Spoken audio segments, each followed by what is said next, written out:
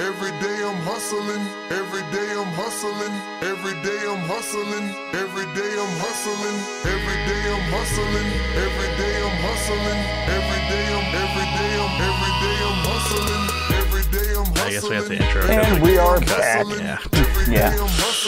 Yeah, we are back after a completely nondescript amount of time, which is anywhere. Where were we at? We were at 40. We left off at 40. So my number 40. Say 40, or did we leave 40 left? We were kind of approaching. I think the actual number that I left off at was 39, because we were just sort of like talking in like groups of 3, more or less, at that point. So for me, like the last 10 have gone Nurkic, Lou, Capella, Covington, Drummond, Adams, Levine, Booker, Buddy, Miles, and then Trey and Mitchell are 40 and 39. And I definitely regret not putting Trey ahead of Donovan Mitchell, because the Jazz are not very good with Mike Conley and Donovan Mitchell right now. Well, I don't think that's Donovan Mitchell's fault. I think it's mostly Mike Conley's fault. How does that feel, watching that as a Grizzlies fan? I mean, it definitely doesn't feel good. I want to see Mike succeed, but I totally get it. I mean, he's just been in Memphis for so long and playing with the same group of guys, Mark especially, for so long. Well, this is more than just him trying to adjust and it not going well. This is like, what the fuck is going on with you type of shit. Yeah, I mean, between the perfect sphere dread bun that he made for his team photo, and then starting the year like 3 for 36 from the field or some fucking shit like that, it's definitely been sour for Mike and the Jazz, which makes that trade that happened mid-recording yesterday make all the more sense with getting a little bit more point guard offense. Version of Larry Markkinen. Incredibly underwhelming. Who do you have for 40? Well, I thought I was at 38 or 39 now. Oh, yeah, just 39. Okay, so I had Tobias Harris. Oh, okay, that's cool, because I had Tobias at 38, so that works out perfectly. So I would say that's actually like a perfectly fair. Yeah, and I had Drummond at 38.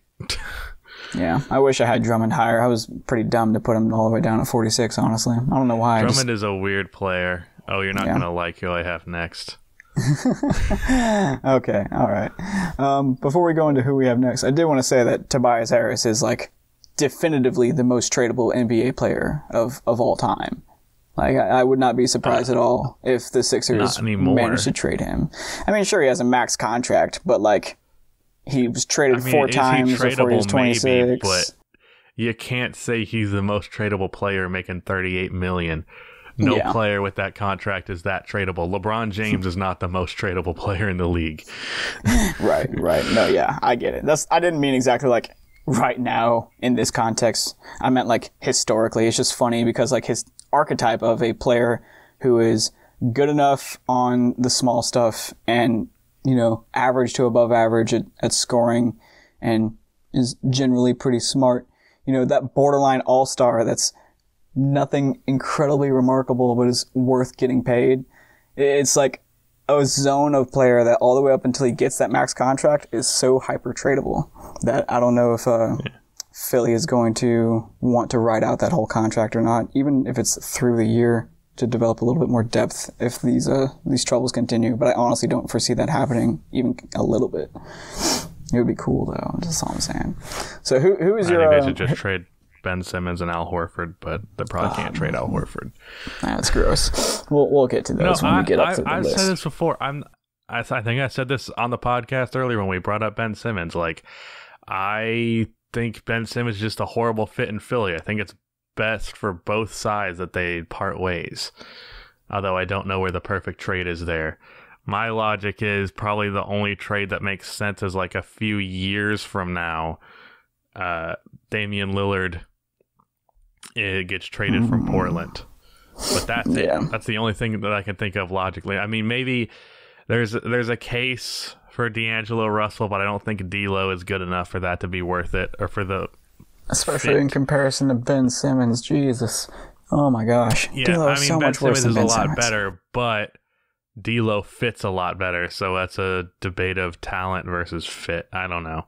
I wouldn't make that trade unless well, Golden State doesn't have much assets to give back. Maybe if they gave me D'Lo and their draft pick this year, but they're not going to do that. And Ben Simmons and Draymond Green sounds like a nightmare.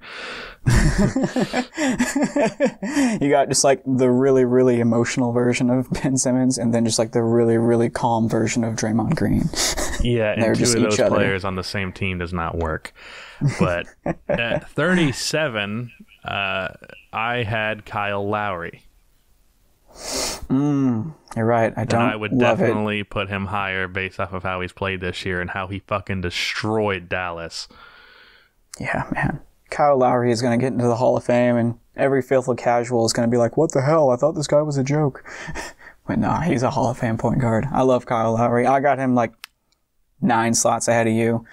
Kyle Lowry kind of like almost reminds me of Tony Parker. I don't know if that makes sense.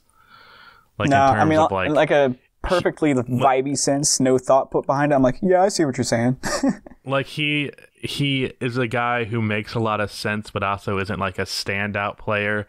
He's definitely very valuable, but like no one's like ever. Not too many people are like, I'm a Kyle Lowry stan. Like no one's a Tony Parker stan. Yeah, unless you're from San Antonio. But they're winning players, and they're really undervalued at times. And I think Tony Parker might end up being one of the most underrated players of all time. Yeah, that's probably fair. Because he's probably going to be more associated with Popovich and Duncan rather than like having his own legacy. Or perhaps, I don't really think anybody is making the case that Tony Parker elevated those guys, but I think that's entirely possible. Yeah, I just saw who I have after Kyle Lowry, and I'm ashamed. Well, at 37, I have Lauri Markkanen. We've already talked about how underwhelming he's been. Who's your 36? Damn, you put him higher than LaVine? Yeah, I thought he would be the best player on the team. Yeah, okay, if you're basing it off projections, then yeah.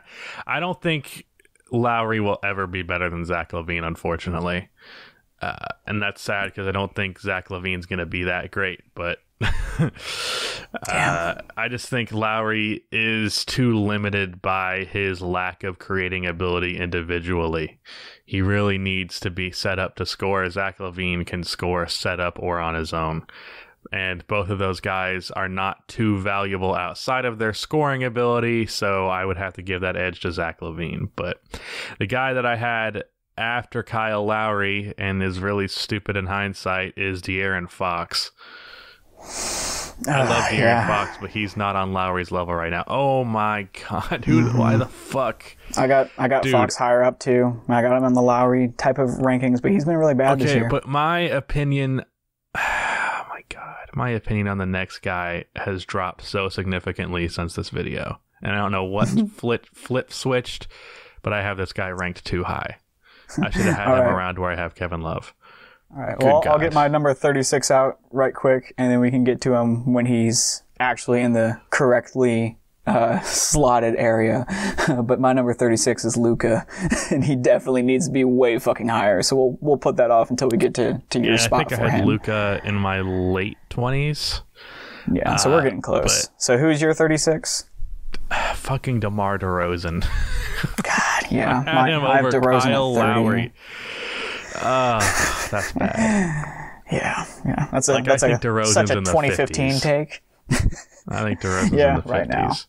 Yeah, I mean, for sure. He actually had statistically... He stopped getting better when he went to the Spurs, man. It's like he was like, man, this whole getting better every summer thing is not worth it. The best year of his career in San Antonio the first year. That's what's weird. But like, I just don't think... You say the best year. I say that year when he gave up on shooting threes. I mean, it's like, I would much rather him shoot worse and take 300 threes than take 31% on 3 attempts a game like 2 years ago. And it's like, dude, that was a step. It was a baby step, but it was a step. And then you just stopped again. But like DeRozan, he's a relic of the past, and I don't think he can really win you games.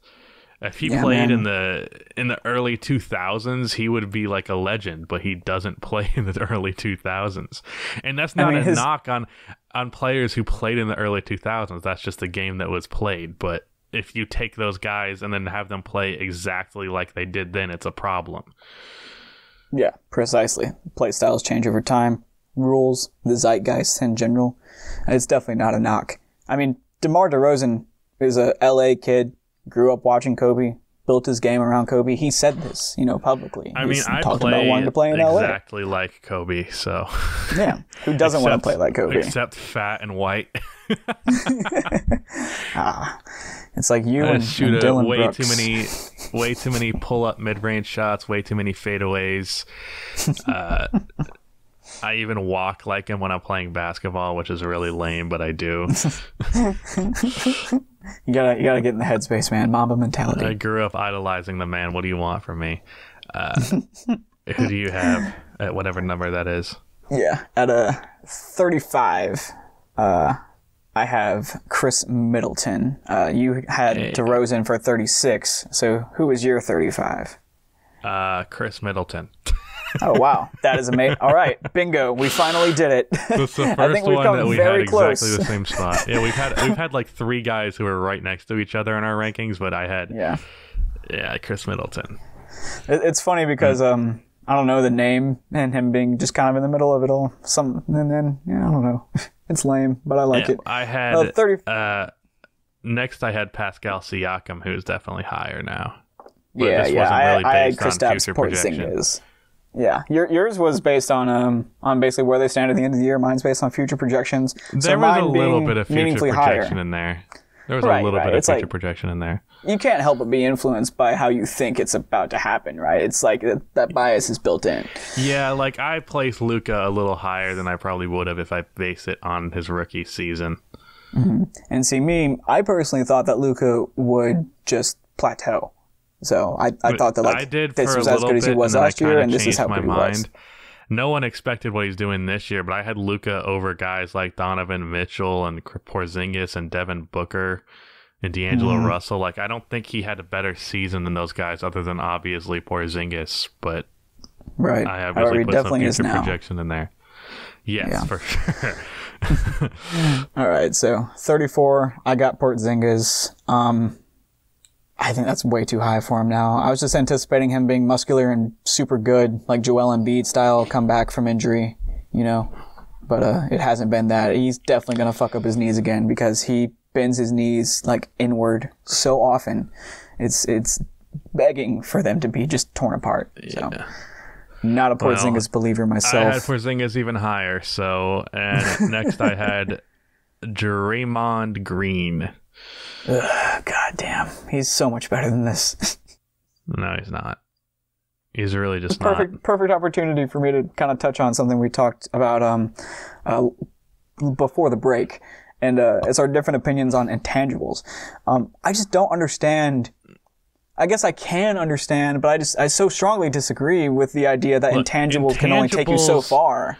I think they take you further. Intangibles are very important, but at the end of the day, the game is about getting buckets, and the guys who get the buckets are the best players. That's what it is.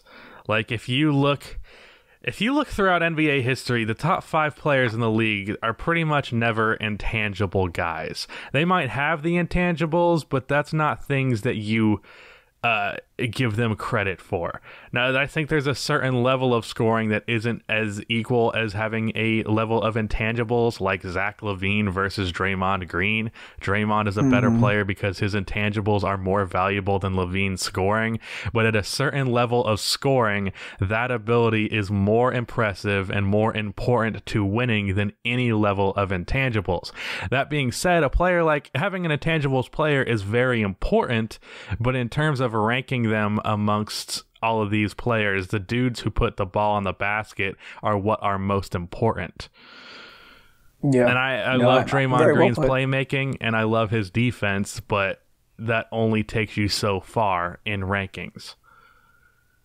No. Okay, so I see what you're saying. Very, very well put, and I agree with the general sentiment. I think the point where my opinion differs most is that while history may not exactly reflect that there's a bunch of hyper intangible guys at the top of the league at any given point, maybe the closest thing you can come up with is probably Bill Russell. I was going to say Ben Wallace, but I don't think he was in the top Ben 5 Wallace. by any means. God, Ben Wallace is so good. I love Ben Wallace. But even then, Bill Russell defense. wasn't just an intangible guy. He averaged like 25 rebounds a game for a few years. Yeah, and that is the epitome of tangible. Yeah, that's very fucking tangible. Yeah. I guess in my mind, it's like, sure, you can have this scoring ability, you know, like a Michael Jordan or LeBron level of dominance that you can just push it towards.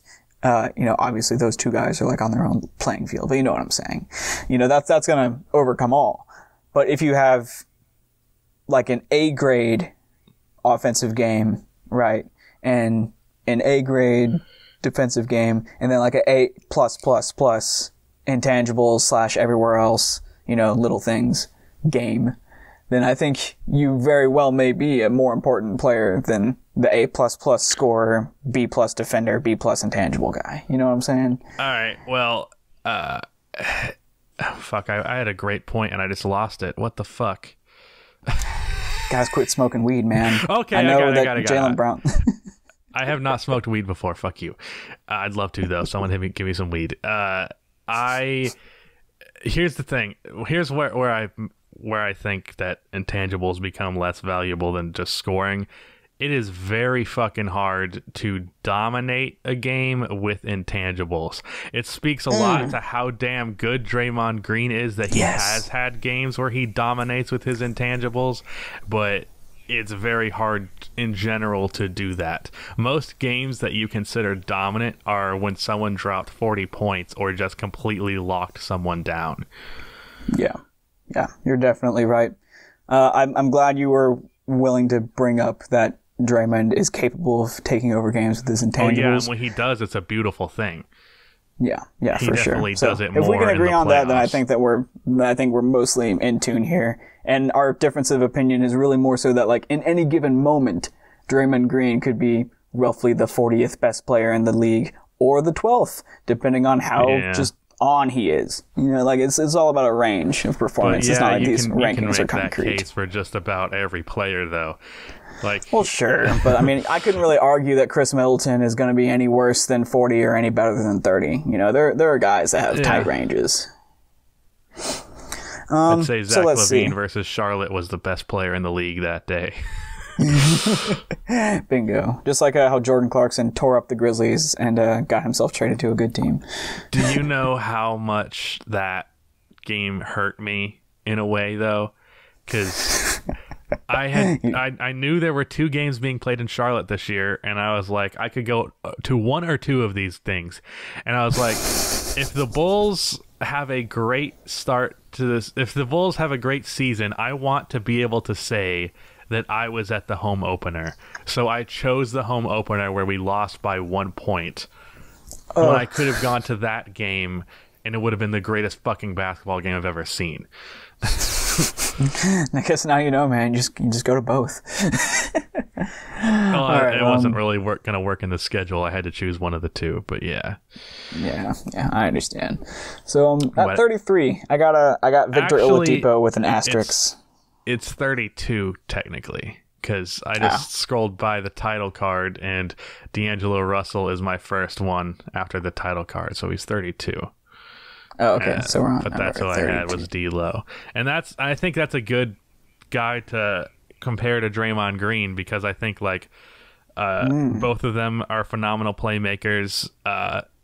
But D'Lo is the great scorer to Draymond's great defense, and I just think that scoring is going to be slightly more valuable than the defense. But I also don't think that edge is that significant. Like, it's very marginal. Yeah. See, I think that defense is a little bit more of a constant with a great defender, you know? Like, of course, people take plays off on defense, but, like, even if you do everything right on offense, sometimes the shots just don't go in, you know? Which is not a great feeling. For sure. And so I sort of feel like less so with, like, a D'Angelo Russell caliber player. Draymond's ability to take over on defense and with his intangibles is more valuable. But for me, I might at 33, with that. I think I'd probably put D'Lo over him or under him now. Yeah. So at 33, I got Depot. 32, I have De'Aaron Fox, who we've already touched on a little bit. Who do you have at 31? Devin Booker. Devin Booker. I do not like Devin Booker. I have Nikola Vucevic. I have Booker all the way down at 43, below Buddy and Trey and Mitchell and Tobias and Middleton. All right. Well, for, what is it, 30, I have a very ripped photo of Kristaps Porzingis. Right. I mean, that's the player that is supposed to be the 34th through 30th best player in the league is those muscles. All that muscle for nothing. Yeah, man. Someone should have just taught him to bend his knees forward instead of sideways, instead of teaching him to lift weights. I think teams should invest in that kind of stuff more. Like, ever since watching that video by Emio about Derrick Rose's gait, like, I notice that all the time now. And, like, I just think teams should, like, be hiring people to, like, teach. I know it sounds stupid, but, like, teach these players how to walk correctly, because all the wear and tear they go through makes them walk differently, and that's what ends up giving them more wear and tear and more injuries. And if you just had guys on your medical staff who could give these guys physical therapy and tell them how to correct their gaits, I think a lot of players would have longer careers, and a lot of more injury prone players would have less injuries. Yeah, it would not surprise me at all if, due to some sort of holistic view on athletic like medicine, I guess is a sports medicine. There we go. Sports medicine. There we go. Like a more holistic view of sports medicine being the norm, where we factor in the day-to-day behaviors like your gait and things like that. Would not surprise me at all to see the average NBA career be expanded by multiple years on average. You know, I can't wait until we have like 48-year-old dudes in the league. Dude, LeBron is going to play until he's fucking 45. I'm telling you. I think he could. That's what's crazy. But also, I think MJ, like, it depends on what you want. Because, like, I think there are some former NBA players who at 50 could be, like, a valuable role player off the bench. Like, I think Kobe Bryant could still come into the league and be, like, a 12-point per game guy on, like, 47% shooting and just be, like, a decent scoring six-man. At, like, he's, like, 42 now. But that's yeah, in the perfect conditions. Again, I can see what you're saying for sure. 40, what is he, almost 43 now? God, fucking maybe. Yeah, let's see. How old is Vince Carter? Did you know that Vince Carter is secretly 50 years old? 42. January 26, 1977. So he's 43 in a month. Yeah, so that's amazing. Jesus Christ! Like, I think he could play like 1 or 2 more years. That's what's crazy, for sure. So, I think I think the way MJ played on the Wizards when he was 42, like, that guy could still be an NBA player in his 50s. I think if you're that level of talent. But the thing is, with these players' egos, a lot of them don't want to be what Vince Carter is at any point in their career. Like, do you want to ask Vince Carter needs Kobe Bryant to be a spot-up shooter? I don't think Kobe can handle that. I really, really desperately want one of those retro Memphis, like, red and white jerseys from a year or two ago in Vince Carter. that would just be perfect. And it's more than a year ago. It was like 2 or 3. I think LeBron James, this might sound crazy, but I think LeBron James, his vision and his pure freakiness would allow him to play until he's 60. But he would just be like a all right backup power forward at like age 58. Right, and also the coach and general manager and partial owner. Like, force the NBA to change the rules for him to where he can have an ownership stake and play and coach. And at that point, all the records are fucked. Right, it's like, yeah, LeBron's just going for every single NBA record. LeBron's going to score 80,000 points in his career. Deal with it. His goal is to be untouched forever. All right, well, he could fucking do it. That's just how much influence he has. He fucking could. My 30th was DeRozan. We already talked about him. Very underwhelming. Damn, you had higher than me? I felt bad. I thought he would bounce back and maybe consider taking threes a year, but no, he just got worse. 29 was his mid-range, bro. I have Donovan Mitchell. At a 29? Yeah, because I think you had I don't fucking know. It's whatever. Yeah, whatever. Yeah, so your 29 is Donovan Mitchell. Mine's after him, I had his LaMarcus Aldridge. horrible teammate. I had his horrible teammate Mike Conley. Yeah. When I watched your video beforehand, I was like, oh wow, someone else also put Mike Conley pretty high up. Thank you. Yeah, Mike Conley. And we were both wrong. Yeah. Well, I mean, I think you're more right than me because mine's predictive in nature, you know. And I'm like, oh yeah, he'll be like the 24th. One thing that surprised me is just like a few months ago, like I had never actually looked in depth into Mike Conley's stats because who the fuck cares about Mike Conley's stats? Right. But I'd always had this vision of him that he was like this mega efficient player, and he just wasn't. Like he had a lot of 42% from the field seasons, and it was kind of disappointing because I always thought he was like in the 47 and 48 area. I don't know what gave me that notion, but it was disappointing to find out that it's not true. And it made me feel like he's less underrated than people say he is. Well, the thing is that he bared the whole burden on offense, right? And was still completely okay with it. And the team hummed along, and so did just the function of it all. He's just like a really good pure point guard. Conley is never... I don't think Conley was ever underrated. I just think the competition at point guard is just so ridiculous. Like, I think it's like he's like the point guard Chris Webber. Like, Chris Webber played at the same time as Tim Duncan, Dirk Nowitzki, and Kevin Garnett. No way was he going to stand out, even though he was a fucking great player, too. Like, Conley has absolutely Dame, Curry, Westbrook, Chris Paul, all of those guys. Kemba, like he's not going to stand out amongst those guys. Yeah. Well, fortunately, he is managing to stand out more than some of these guys who people are talking about him now. Yeah. At 28, I have Kyle Lowry, who is doing better than him. Who is your 28th? CP Triple. Yeah. See, I'm really glad that we get to bring this up here because number one, Kyle Lowry, very much so, way better than CP3. Outright.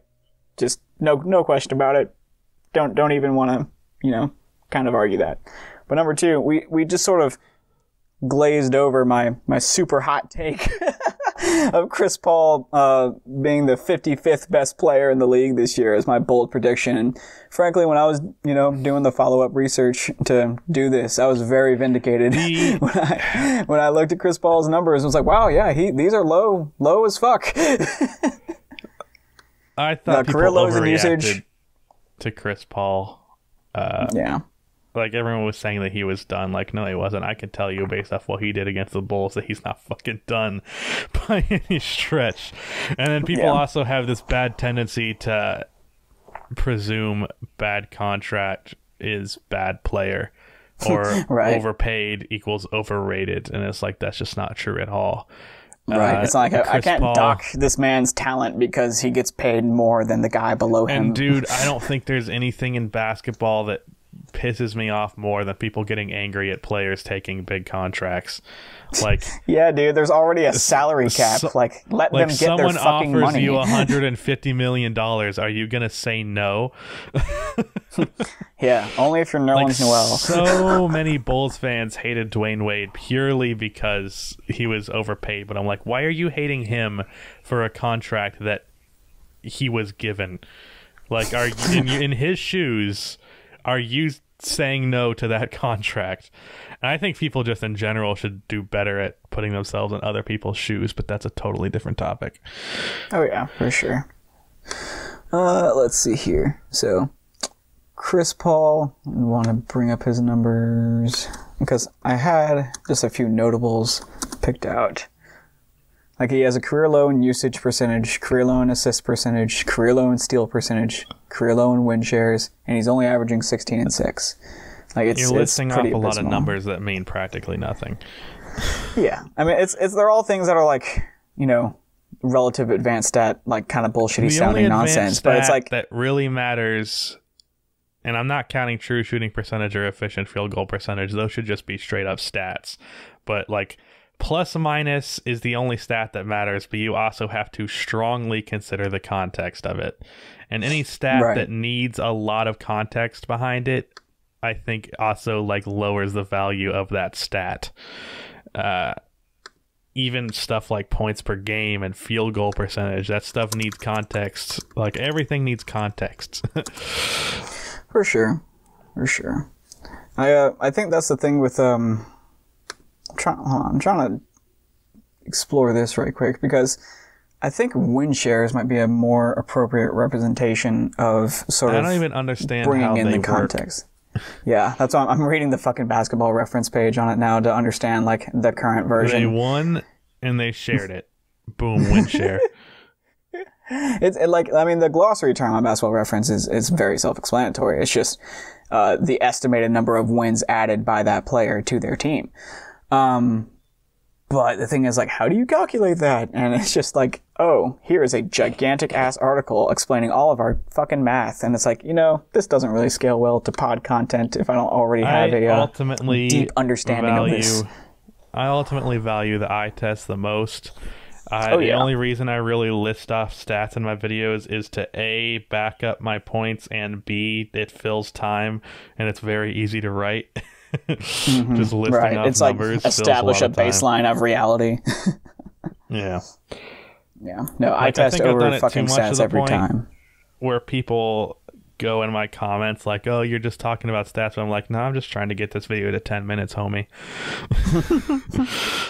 I just gotta start stretching those outros to max it out every time. Have a 10-minute, 1-second video every time. So at 27, I got Big Al. I love Al Horford in this spot. I think it's an appropriate I had ranking. the correct spelling of Drew Holiday. Drew. That's how Drew should always be spelled. It's way better. Yeah, man. Like, Drew is fucking weak. Like, I love Drew Gooden on YouTube. He's a cool dude. He's the only Drew I've do ever too. known with a D. That's cool. Drew I with a should J probably is not- 10 times cooler. I should probably not show this clip to my brother named Drew. Man, fuck that kid. That's the named whole Drew. reason I said that. So Drew is definitely not that good this year. I wish he was. I thought him and Lonzo would feed off each other really well, and I was dead wrong. That Drew is looking Well, awful I'm not this surprised by that because Drew's never been a great three-point shooter. He's always been a respectable one. year. Yeah, guy who takes them and makes it enough of the time. That's it. But I mean, he has that ability to turn it on defense. My thing is that like he's talked about it in the past a lot before. Is that he doesn't want to be alone in the backcourt. Like when he had Rondo, he was super happy because on any given play on offense or defense, he could take it off and not feel terribly too responsible for any downfall on his team because he has another guard there to back him up. But when he's all alone, like he apparently be is great because on the Lonzo Bulls. sucks. Yeah. He would be great on the Bulls, actually. That'd be an awesome trade. At 26, I have CJ McCollum. What do you have? No shit. I have CJ McCollum too. Yeah, let's go. We got That's those. two We got now. those two guards on lock. Yeah. All right. See, I mean, CJ McCollum I- is like one of those king of the mid range guys. I mean, it's Yeah, cool. and then I had super useful in Al the playoffs. Horford. I had Al Horford after him. Yeah. See, we had Al Horford and CJ right in the same range, but instead of Al at 25, I have instead of Al at 25, I have him at a 27. But What at 25, the I have fuck? Siakam. Okay, I'll never mind. We'll ignore that. I just saw something really dumb on Twitter. Oh. There was hashtag thank you JJ Abrams trending, and then they, you know how they show the little article sometimes? Mm-hmm. It just had MLB former Yankees pitcher Delling Betances agrees to a 1-year deal. And they're both connected to the same thing. And it's like, what the fuck do either of those things have to do with each other? This is definitely a bug. Twitter Twitter's is fucking bugging. But yeah, my 25 is not Big Al. It is Pascal Siakam, who's honestly outperformed that spot. I thought that was a very fair and optimistic projection. I think he's top 20 now. Oh yeah, I mean he's probably he's probably like 18 to 15 depending on the day, which is wild. He's only getting better. My idea with Pascal was that was a little bit wrong. My idea was that he would basically be the same player he was last year, but just improve in a couple areas marginally, and it would take him over the top to be a reasonable number one option. His improvement as a shooter is wild. Yeah, I thought instead of getting better as a shooter, like off the dribble and from the top of the key and shit, like he's shooting like a guard now, and that is the last thing I expected, because last year, every time he caught the ball in the corner, which was like his favorite and most used spot to shoot last year, he would always hesitate. He never looked ready when he caught it. And I was saying all last year, if he was just ready to shoot these corner threes on the catch, he would make one or two more a game. And that is a huge difference. But now he's like dribbling it up and just fucking pulling up like Steph Curry. And I'm barely exaggerating. I want to show just how truly insane the difference in shooting is. So last year, he shot 37% on 2.7 threes a game. This year, he is shooting 39.2% on 6.3 attempts, which is a better percentage on more than double the attempts. And then, when you go to the assisted percentage, 98% of his threes used to be assisted. Now it's just 71. So what's that, a 17% drop-off? He's pulling up in people's faces. It's nuts. To open the year, it was actually lower than 71%, so that's gone up a bit. But, he's taking more difficult shots. He's taking more shots, and he's making more shots from three. It's wild. And his handle's tighter. He's a little bit better on defense. I was hoping his playmaking would get a little bit better, because I thought he could be like a 5 assists per game guy. He's only gone up by 0.5 a game, but that's fine. I was expecting playmaking to be his big improvement, not his shooting. But I think the shooting is definitely better. That's what I would have expected as well. Yeah, because if he's going to be like compared to Giannis, like he has been so much, if he can develop that jump shot, then people are going to start talking about him like he could be like the next big thing. If people are saying like B+ Giannis, but has a jump shot, that's crazy good. That's basically what I said in my video on him. Giannis, not as good, but a jump shot. and Pascal isn't as physically imposing. Every time I watch a Bucks game, I just always realize, like, because it's usually like a week or so in between each one, because I only really watch the good matchups because I know they're gonna fucking dominate the piss poor teams. So when I go and watch them against a good team, like, because it'll always be like a week or so in between, I'm like, oh yeah, Giannis is fucking gigantic. Like, I watched him go up against the Lakers, and he is legitimately like the same size as Anthony Davis. Like, that's just fucking nuts. He's as big as Anthony Davis, but he dribbles the ball like he's LeBron. I got a fucking clown for telling this story in an NBA group chat a couple months ago, but I'll tell it again here. One time, me and my buddy, we were smoking, and we were shooting the shit about, just how big NBA players, how I'm not a degenerate, god damn it. But we were just shooting the shit about, just how massive these guys are and stuff like that, and how much Giannis has grown, and how the Sixers were the only team that took the tell us the real heights thing seriously. And so we were debating like how tall Giannis really is. And we were like, I don't know, man. At the minimum. Yeah, it's like he's definitely approaching 7 foot. I personally think he's over. And so we put on the game where Eric Bledsoe and Joel Embiid got into it, threw some balls at each other. It was a whole big thing. They're wearing their super cool uniforms, their city editions. Really memorable game. You mean the Cream City? Just sitting... No, not the Cream City. The yellow and red ones. Who the fuck thought that was a good idea? Cream City. Who's the degenerate I didn't know now? Wisconsin was so horny.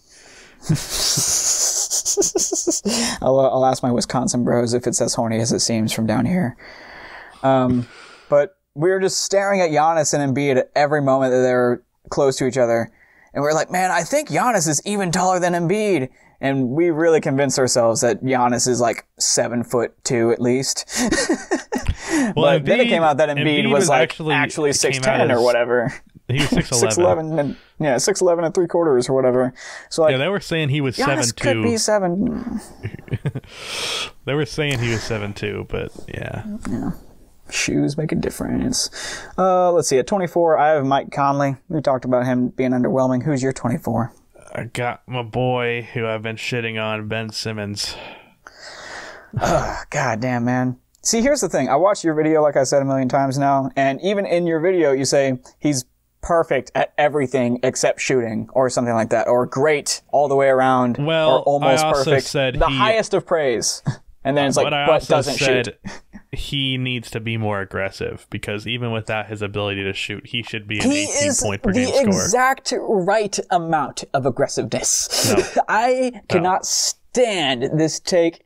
Like Cookies Hoops, I love referencing them. They're an excellent podcast. But Ben Dietrich was absolutely on the nose when he said that people saying that Ben Simmons doesn't want it enough is just completely incoherent. He wants it the exact right amount. Aggressiveness and wanting it enough are the same thing. And you can, if you ask, a boomer, they're never going to want it too much. You can want it as much as humanly possible, but that's a good thing. But you can be too aggressive. Joel Embiid is too aggressive on both sides of the ball. Ben Simmons is calculated and cold and doesn't really play like any other player we've ever seen and doesn't really care about getting buckets. It's just like the intangibles thing. He doesn't care about scoring. And that's why he wants it exactly the right amount. Ben Simmons can get to the rim at will, but he only does it in the half court like 3 times a game. That's unacceptable. He can get to 18 points per game while still shooting above 50%, and it would be beneficial to his team. He's not aggressive enough. I don't know about this wanting it shit. That's a cliche term, but he definitely is not as aggressive going to the basket as he should be. And when he's not going to the basket with the ball in his hands, he's pretty fucking useless offensively, at least scoring-wise. Yeah, for sure. Scoring the ball, all he can do is drive. But the thing is, to use your phrasing more or less, paraphrasing again, every other aspect of his game is almost perfect. Like he's an elite defender, elite passer. Like all he does is not score.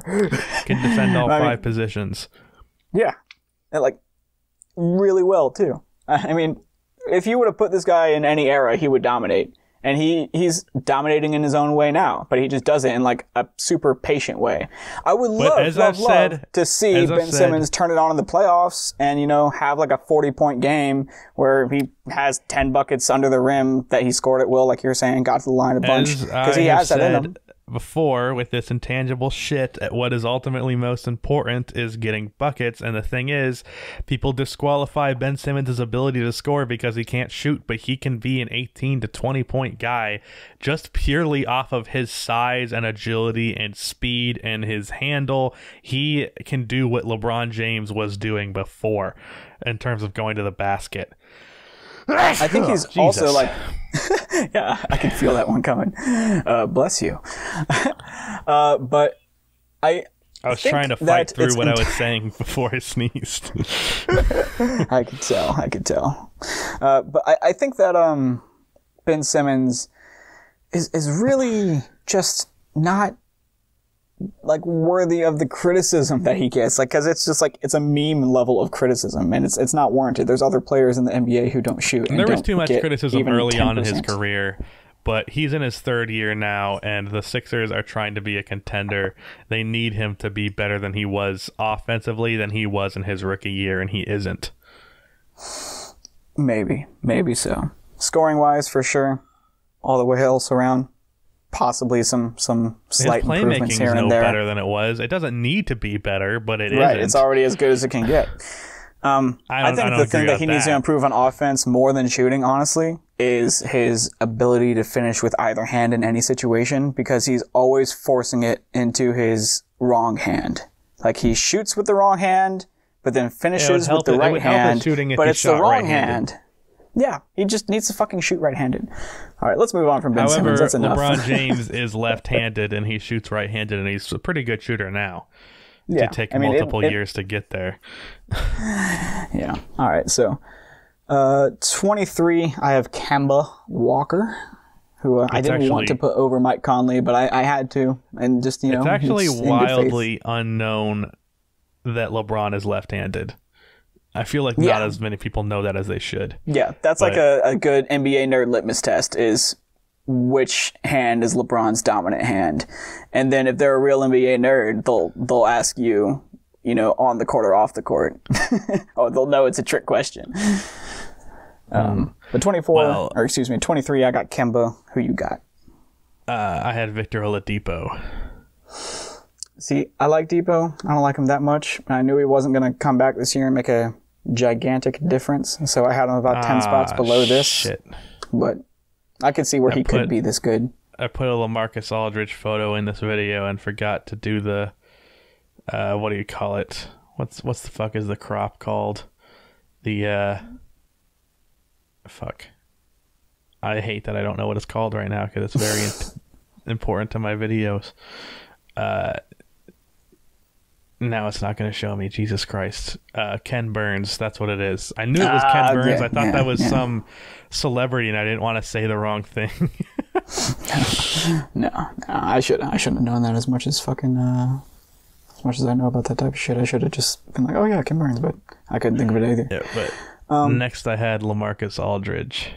After Oladipo. And I had LaMarcus way lower than you. When we were making these lists, that was one of your biggest criticisms of mine, was that I had LaMarcus way too low, and you actually convinced me to take him out of the 30s and insert him into the 20s. Yeah, but I think I would put him below Victor Oladipo. Yeah, I would put him below Victor Oladipo as well if I could go back and change it.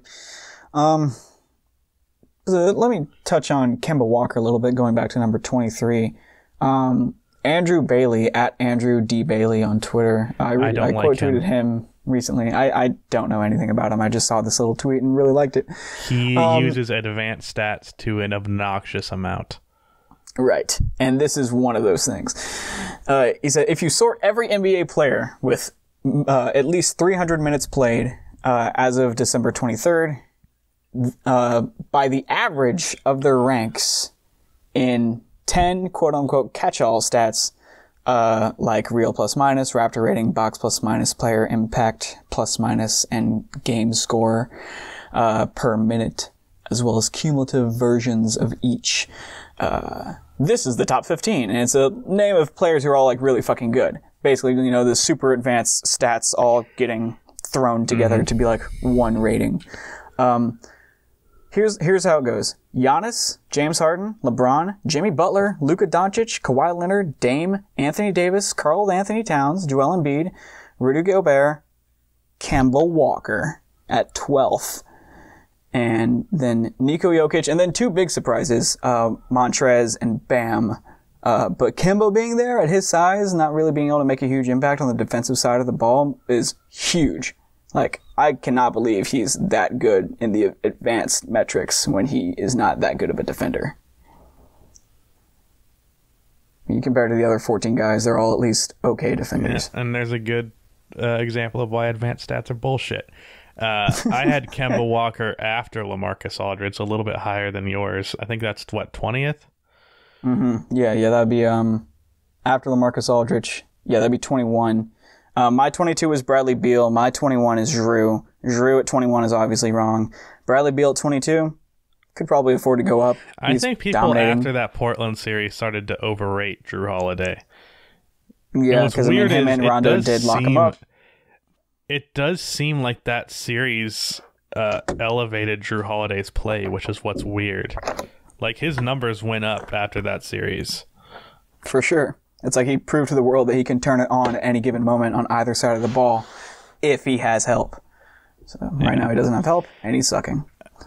But after him, I had Klay Thompson. See, I had Klay one spot ahead of you. Also with the asterisks. This is way out of whack. How so? I think Klay is my 17th.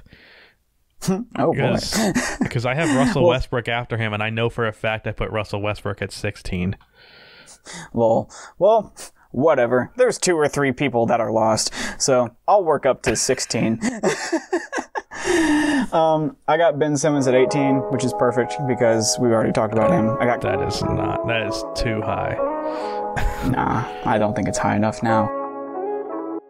Alright, and so after some difficulty and fuck-uppery, mostly fuck-uppery, we are getting back into it. Let's just start at 20. I got Jimmy Butler. You just say you're 20 and 19 because I don't want to go back. Yeah, I got Jimmy and Clay. Yeah, you do. I got Jimmy and Clay. Clay with an asterisk, of course, because he's not going to play this year. I got Ben Simmons at 18. Well, it was thought that he would play, but then everything fell apart really fast. Mm-hmm. And even then, it was sort of like he could come back after the All-Star break. But then, like, after, I think, like, the first week in the season, they were like, he's probably not going to play all year. Well, they were pretty optimistic that he would play, like, 20 games. I think that's what the general consensus was. And then they were like, well, Steph's injured. We're not going to fucking play this dude. Yeah. Let's just tank the whole year and get a draft pick. But Klay Thompson, Kemba Walker, so I have at 18, and then Klay Thompson at 17. Yeah, Kemba Walker is stupid good according to these stupid advanced stats, which we talked about, and I believe were actually managed to be caught on the non-fucked up recording. Either way, it wasn't that important. Yeah. It's long enough, so. My 17 is Blake. Been hurt this year. Doesn't matter that much. Who's your 17? Klay Thompson, I already told you.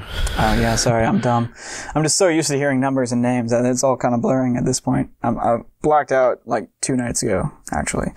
No, that's fun. 16 is Rudy Gobert, dominant defensive player, but I couldn't justifiably rank him ahead of a guy like Kyrie Irving at the time. However, now, I wish that I would have ranked Kyrie Irving way the fuck lower and put Rudy up a little bit higher. Yeah, I disagreed with you on that, but I don't want to go over it for the second time. Yeah. I had Russ at 16. I wish I had put him lower because I don't think he's any better than the 20th best player in the league. Russ, I think, can help you make a bad team a decent one, but he cannot make a decent team a great one, and he can especially not help a great team become an unbelievable one, as he's shown with the Rockets. And I also just don't think that he can help you win that much. So if I'm, putting guys above him, it's because I think they're also great, but they can help you win more. So that's basically it. And see, you have Russ at 16, and I have Kyrie at 15. My Russ is all the way at 13. I'm a lot more apologetic towards Russ than you. I, again, would put Kyrie a lot lower, to repeat something I said on a broken recording. I compared Kyrie to Monte with a ring and a big shot on the back of LeBron. I thought that was a cool line. But if you actually go back and look at my channel, there is evidence of me being a Russell Westbrook fan. So when I say that like I criticize Russ because I'm disappointed in him, that's 100% accurate, because there is literally a video of me saying that people should stop comparing Russell Westbrook to Oscar Robertson because what Russell Westbrook is doing is way better than what Oscar Robertson did. Like, that's a video that I made. Oh, damn. And that was in his 2017 MVP season. Like, I'm like, you got to consider the context of the modern era. What Russ is doing is way more impressive than what Oscar did. So call me a Russ hater all you want. I made a whole video basically saying Russell Westbrook is better than fucking Oscar Robertson. So bite me on that. Yeah. Number 15. Built a bulletproof defense. Yeah. Number 15, I have Blake Griffin. He has not been that good this year. He's shooting less than 40%, and it's been like almost 20 games now. So I think he's playing through injury, but even then that's a little rough. But I definitely think he was the 15th best player last year. That's for sure. Yeah, for sure. He had the best season of his career by far and away last year. He's really one of my favorite players. He's one of those guys that just never stops trying to get better, and I admire the fuck out of that. He went from hyper athletic, who really cares about his skill, to hyper skilled. I find point forwards who are power forwards more fun to watch than point forwards who are small forwards like LeBron. Mm-hmm. You know what I mean? Oh yeah, for sure. You got your Ben Simmons. It feels more unnatural when it's a power forward, which makes it more cool. Mm-hmm. Yeah. I mean, Draymond always looks a little bit silly with the ball, even though he's like small forward size, but we all know he's a big man. So, my 15th is Kyrie, like I already said. My 14th is Karl Anthony Towns. I thought this was a little bit high, but with him playing decent to okay defense now instead of horrible, and being one of the greatest at an offensive MVP level offensively. Unfortunately, the Wolves suck. So, right. I mean that I organization don't really is kind think of there's inept. more than like 5 scorers in the NBA that are better than Karl Anthony Towns at scoring.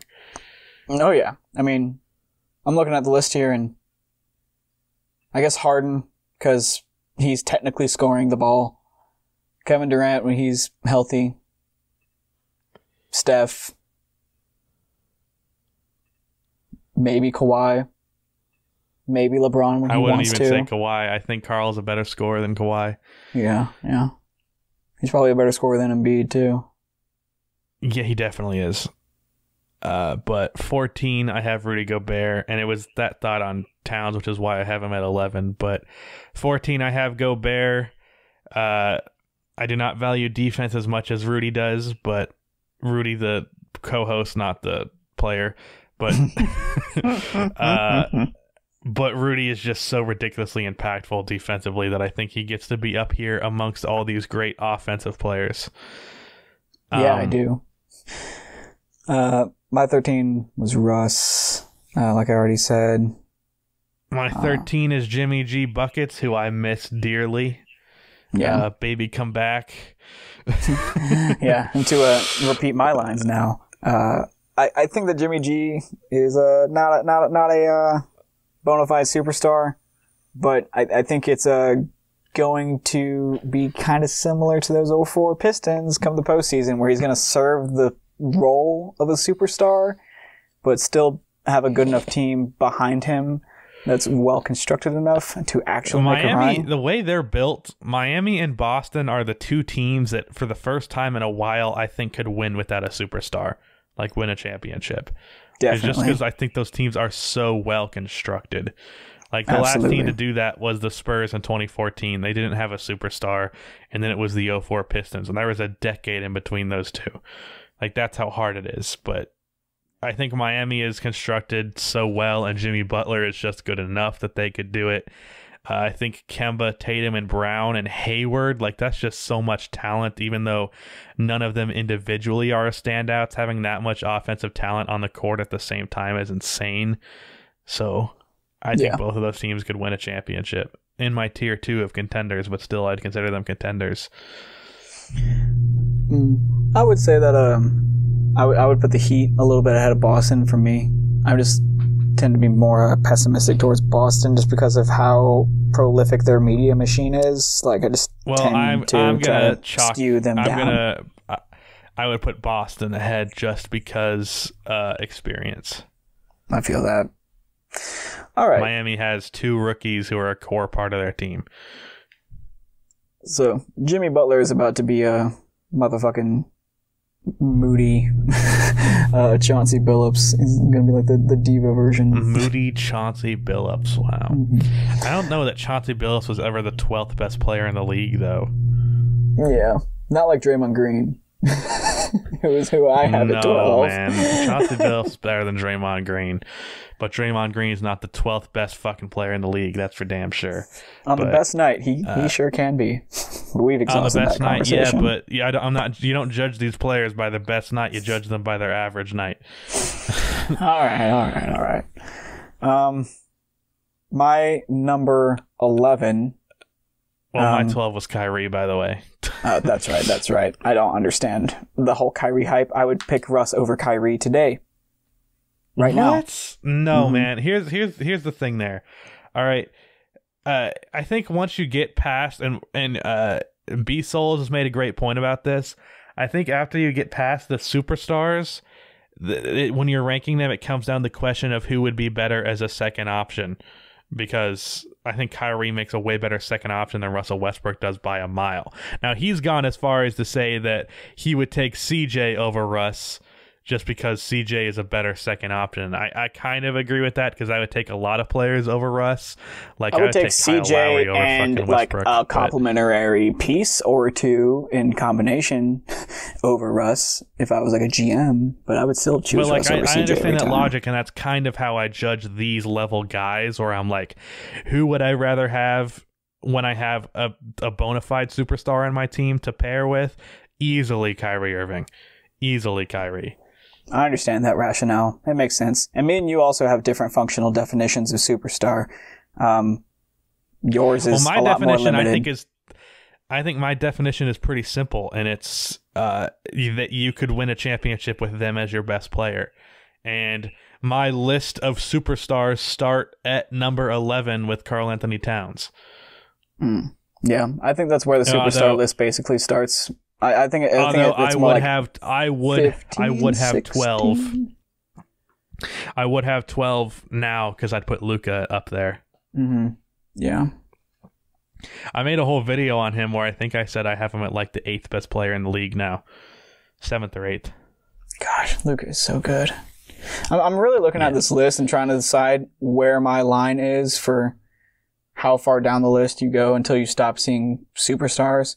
And I think that the best player on a championship team can be pretty bad compared to the best of the best of the best if the team is perfectly constructed, a la Chauncey Billups, you know? But I'm saying like in an average down to circumstance. Like 20. Yeah, I would go I'm saying like an average 20. circumstance.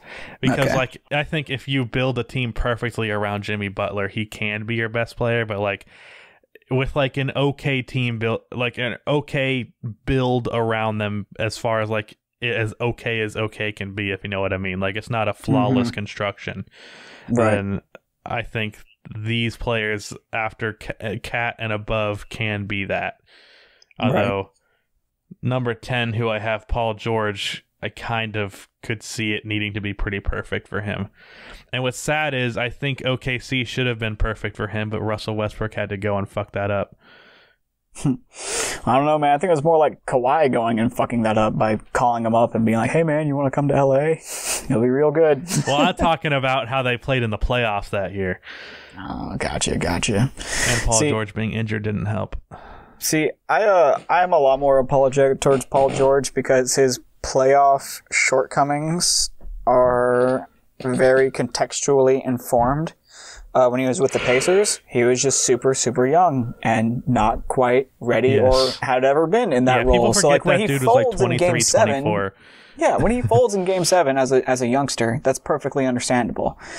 And then in all of his time in Oklahoma City, there was always something that explained a poor playoff performance. What's that? He's had more years in his career post snapping his ankle than he has pre-snapping his ankle. And that doesn't feel like that's correct. Oh, wow. You're right. It sure doesn't. That doesn't seem right at all, but you're right, aren't you? And it's crazy that Paul George came from that injury and then last year had the best season of his career, because it looked like, based off of how he was playing in Miami... If you don't count James Harden, because you shouldn't, because he's playing a different game, then Paul George led the league in scoring last year. You know? Yeah. On top of being a DPOY candidate, which is why I have him above 10 and why I have him above 11, which I skipped, I think. It's KD with an asterisk, but that's entirely unimportant. As high as he... My number 10... high as he was scoring... As high as he was in scoring last year, I think his creating ability is a little bit lacking in comparison to the guys that are coming up next. Right. And see, I'm willing to value that defense above that playmaking, because my number 10 is James Harden. I wasn't just talking about playmaking. Damn, 10? That's rough, dude. I don't believe James Harden. Like, there's a reason that literally nobody cares, like even Rockets fans, that he's putting up better scoring numbers than anybody ever. Like, it's because he's a hack. It doesn't scale to the playoffs. And come fucking May and June, agree that nobody's his going to numbers be... make him look better than he actually is, but I wouldn't put him number 10. I was so close to putting him outside of the top 10 just to have like the hottest of hot takes, but honestly this list has so many hot takes shoehorned into it that this was like as honest as I could really be about Harden, is saying that he's exactly 10. The bottom of the top 10. Yeah, he's a top 10 NBA player, but he's fucking 10, and that's arbitrary. Depends on how good KD is when he comes back. That could knock him out for me. Because at number 9, I have Dame. So do I. That's 3 that we got agreed on. All right, Damian Lillard, number 9. Wrap it up, boys. We're going home. That's all we came here for. Is get those 3. We'll probably get more than that. Yeah, at this point, it's becoming more and more likely. Although, wouldn't surprise me if we were completely out of alignment here.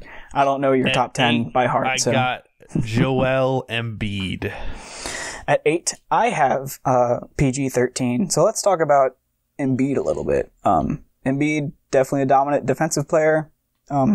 He is not perfect on defense or offense. He's a little bit too aggressive. He wants it too bad.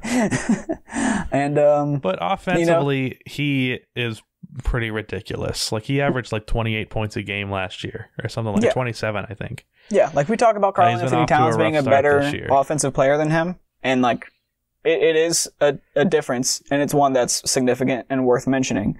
But with that being said, Embiid is by no means an at all that's just a commentary, offensive player. That's just a commentary on how fucking ridiculous Cat is. Right. Like, Karl Anthony Towns is cheat code.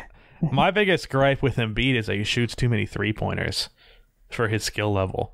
Yeah. Like, he and shoots mine is that he doesn't roll to the rim hard enough. He doesn't 30%. Know how to be in a pick and roll. If him and Ben could just spend a summer learning how to run a pick and roll, then that would be fine. Yeah, like, just have it in the arsenal, man. The fucking Sixers don't run pick and rolls, and that's okay. But like, once in a while, it's nice to have an extra tool in your bag to use that's like very reliable and easy to get to. He doesn't get enough credit for his playmaking. He averaged 4 assists last year. Yeah, I think man. it's just because he's such a dominant post threat that teams bring doubles, and there's an immense value in him knowing how to pass out of that double without there being issues. Right, which is why I think he needs to do it more often. He wants to force it over those guys. He wants to dominate. So passing is almost like a begrudging second thought. He's a lot better at passing when it's at like the top of the key to me, when he's like passing to cutters, when he's choosing not to just jack that 3. Well, speaking of passing. Oh yeah, here we go. Next up, I got my boy Nikola Jokic. As do I. Right here at 7, I got the yoke. All right, that's 4. All right, fellow fat boys unite. Fat white boys. Fat, ugly white boys unite. Yeah, I mean, he's probably the best NBA player of all time who never jumps. I mean, like, this man's ridiculous. Prime DeMarcus Cousins, there's a case for him. Yeah, true, but, he jumps sometimes. Nikola never jumps. He, like, gets on his toes. It was only cosmetic. Yeah, everyone knows about Jokic. I heard a really, really fucking great joke on Roundball Rock, which is one of my favorite NBA podcasts. And I don't talk about it enough on here, actually. He said that Nikola Jokic has big middle school energy. Yeah. Just like the way he wears just like fucking novelty tees and sweatpants, and it's just a goddamn goofball. Yeah. And also just the way he looks. Next, we get into a tier of players for me. I mean, you put James Harden 10, so clearly you don't agree. But I have a tier of NBA players where I just think the difference in talent between them is like not a big difference. Like everyone else from here on out, I don't think it's that significant.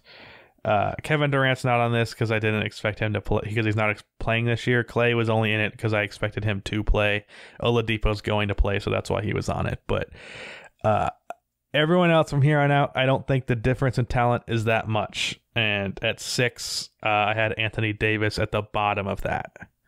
Okay, interesting. I could see exactly why you did that because of your methodology with it being based on how last year left off. And with the conditions in which Anthony Davis left his team. You really couldn't consider last year that much, though, because he barely played. Right. But with that like being a factor last year. At all, it's like it's hard not for it to, I feel like, influence a decision making like this. Where you're like, all right, guys who are flat out dominant, like the best, margin of difference is very low. Who's the lowest? I guess Anthony Davis. As I put Anthony Davis all the way up at 4. My 6th was Joel Embiid. He's a guy who hasn't proven anything yet. Yeah, definitely. He hasn't really had much opportunity, but see, with my predictive methodology, I had the Brow all the way up at 4 because I thought that him being next to LeBron would like bring out the absolute best in him. He kind of has. Yeah, and it has offensively for sure, 100%. And you know what? My prophecy for Anthony Davis is coming true, because I made a whole video saying that he has a very similar career to Kevin Garnett. And I said he would go to a team and he would do what Garnett does and win a Defensive Player of the Year. And it's looking like he's probably going to win it this year if he keeps this up. And I don't even know especially if the Lakers if that's sustain because this he success. really is the Defensive Player of the Year, but I guess the media is just trying to make it that way. But at the same time, I do think he's definitely worthy of it. Yeah, for sure. I think Rudy Gobert should three-peat as Defensive Player of the Year, but that's fine. Yeah, if he's ever going to make it All-Star, he definitely needs to get like crazy amounts of depoys. Yeah. I agree with your sentiment that he that hasn't been an All-Star. Dude, think about how fucking stupid it is that last year Nikola Vucevic was an All-Star and he wasn't. Rudy Gobert was not. Yeah, it is stupid. It was And also what's stupid annoying that fucking is D'Angelo when they Russell was announced- a superstar. I mean, When they all-star. announced that goddamn Team LeBron versus Team Giannis, that type of shit was going to exist, I thought that meant that would be the end of conferences having fucking anything to do with All-Star selections, but it didn't. It just meant that they wouldn't play East versus West. But when you go to select the All-Star teams, when you go to vote, it's still 15 players East, 15 players West. Yeah, it's fucking silly. It's bullshit. Hopefully they'll keep up this Team LeBron versus Team Curry or whatever type of thing, and then also drop the conference requirements. I like the way the NBA is looking to shift things as far as like the norms that we expect. But really, it should be the 30. I guess the rosters are 13 guys, right? In the All-Star game? Yeah. So it should be the best 26 players in the league, not the best 13 from each conference. Yeah. Yeah, I agree wholeheartedly. Okay. At 6 for me, I had Joel Embiid. At number 5, I had LeBron James. Harden.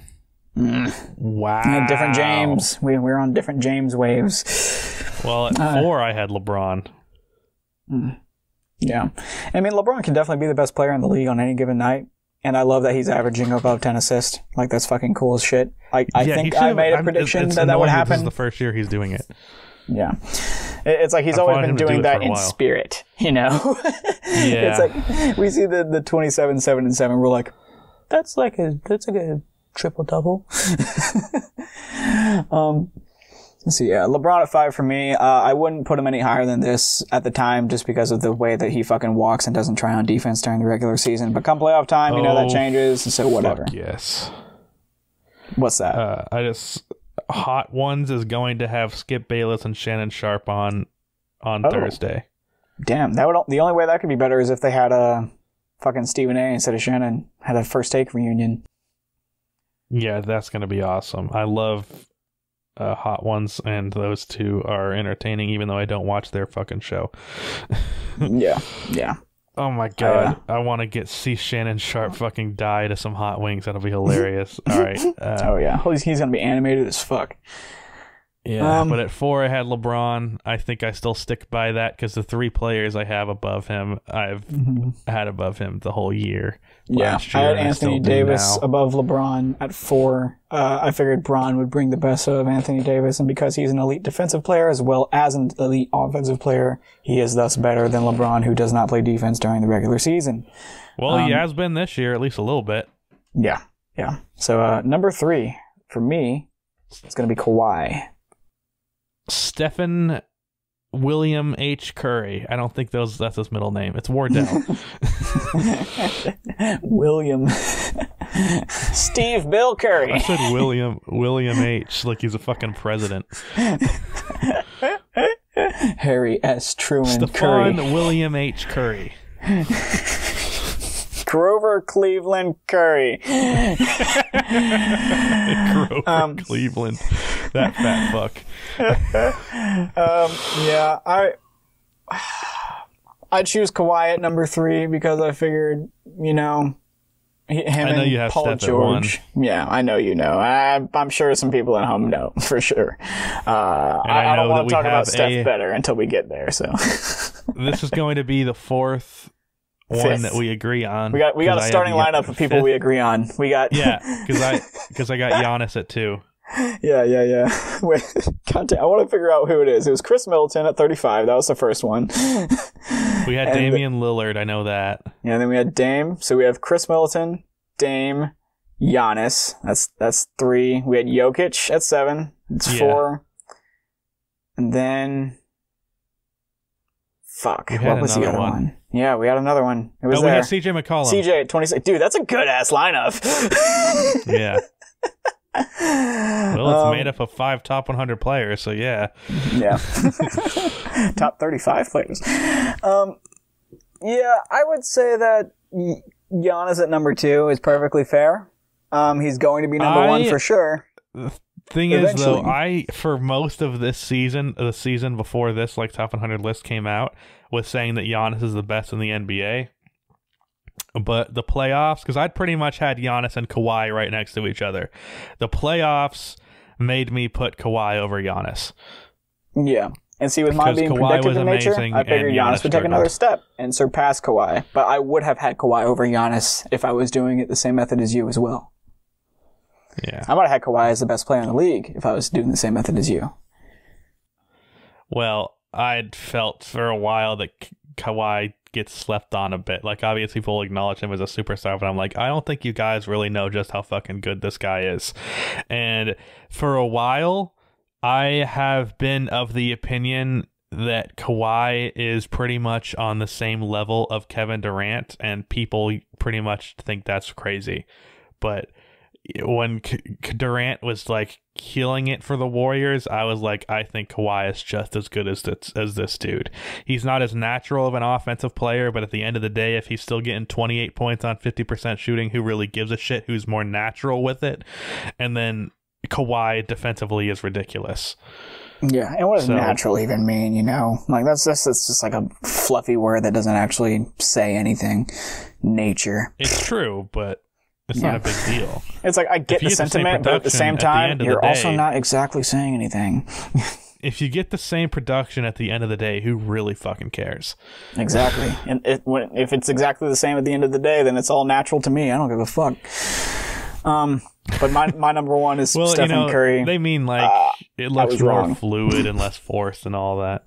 Yeah. Like there's something being communicated there, but it's just not explicitly clear. Durant is an all-time, he makes this shit look so easy player.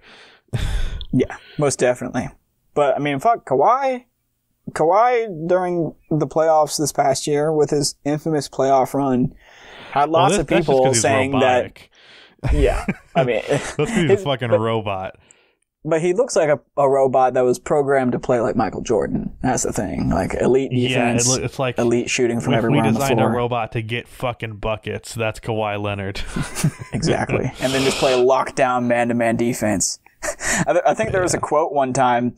It just like showed how genuinely like incredible Kawhi is on defense, because he doesn't even understand how it's possible to be bad on defense because he's not a good help defender, right? He's arguably the greatest one-on-one defender maybe ever, but he's not a good help defender, and that's because he doesn't understand why his teammates need help.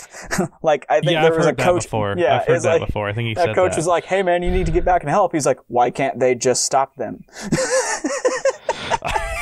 He's like, it's so easy. I'm not even fucking trying out here and I'm destroying this guy. What do you mean, help?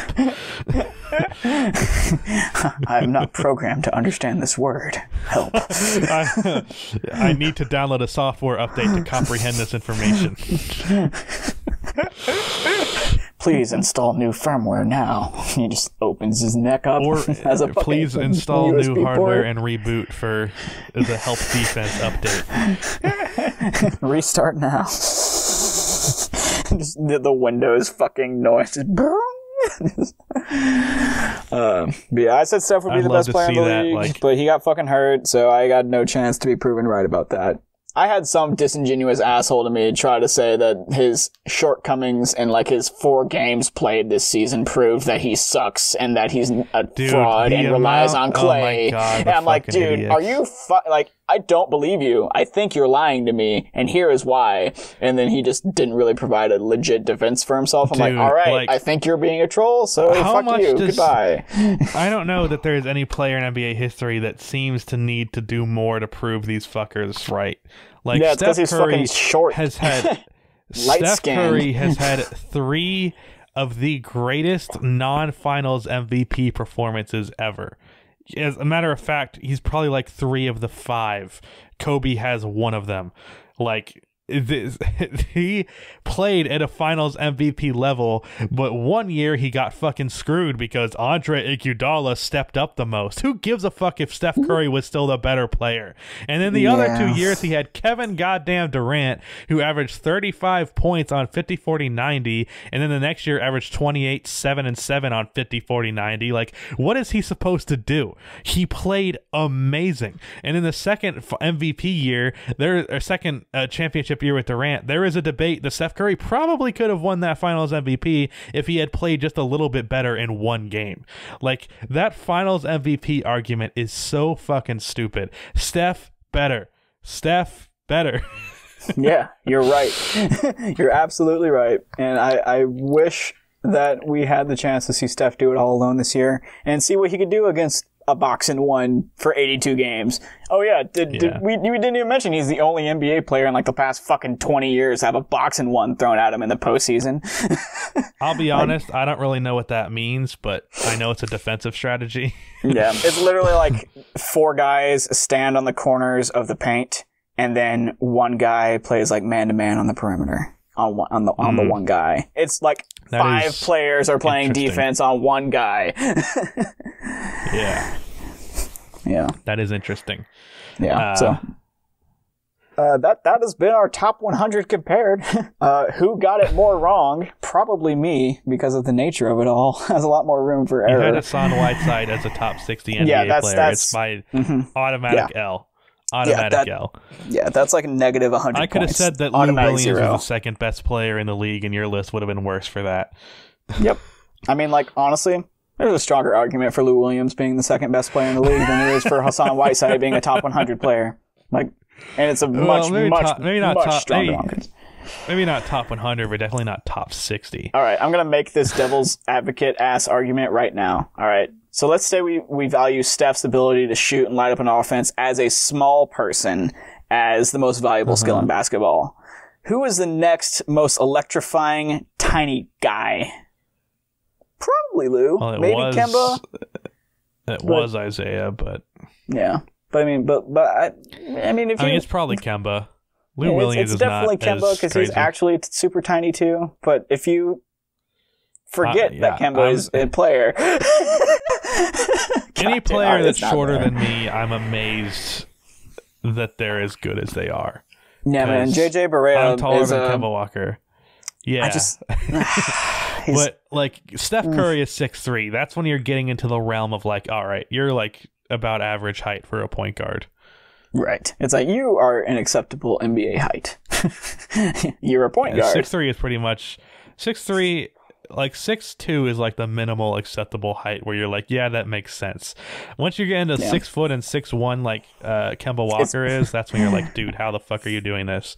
Yeah, that's where it becomes look like, do we even think this guy is over 6 feet? Like, I was convinced for the longest time that Kemba Walker was 5'11", but he's like a solid 6 feet. Oh yeah, Fred VanVleet's fucking 5'11" max. Yeah, and what's weird is he's not had the defensive issues that guys his height typically do. Right, he's actually an excellent defender. He did really well on Curry in the finals. I don't know, is there small any sample size defender under 6 foot who's like a really good defender throughout history? I mean, Muggsy Bogues was pretty much elite, but that was also like sort of a product of like the hand check era. So he wasn't a great defender. I feel like that's what he was most known for. Like, I'm not a NBA historian. I'm not going to fucking front like I'm super literate. I'm pretty sure it was his playmaking. Muggsy Bogues. Oh yeah, and also the ability to dunk. There's that. All I know is he's fucking short. Motherfucking 5'3". All right, let's just see his steals. Hey, that's an NBA player shorter than your tiny ass. Right. Fucking. Well, steal and a half isn't crazy for a point guard. Yeah. Yeah. It's not like standout. Yeah. Whatever. It would have been cool to see him get like fucking 10 rebounds a game. Just like, oh wow, I never knew Muggsy Bogues was a rebounding 5'3" point guard. I'm gonna make that archetype on an old 2K. This shit's over 2.5 hours long. We should probably wrap it up. Yeah, let's wrap it up. Thank you for listening. Follow Rusty Buckets 321 on Twitter. Wrap it up, kids. Him on fucking, don't want to get STDs. Don't be silly. Wrap your willy. Thank you and good night. No drugs, hugs. No, drugs are good. Smoke weed. Drugs are good, for the most part. Including heroin. Be responsible. Heroin was legal less than 100 years ago and is now legal in the format of opioids. Yeah, but also smallpox was common, so it's not everything and racism, like segregation and stuff.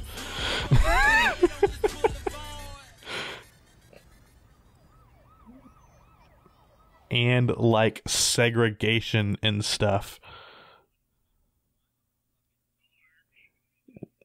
Yeah, it's bullshit.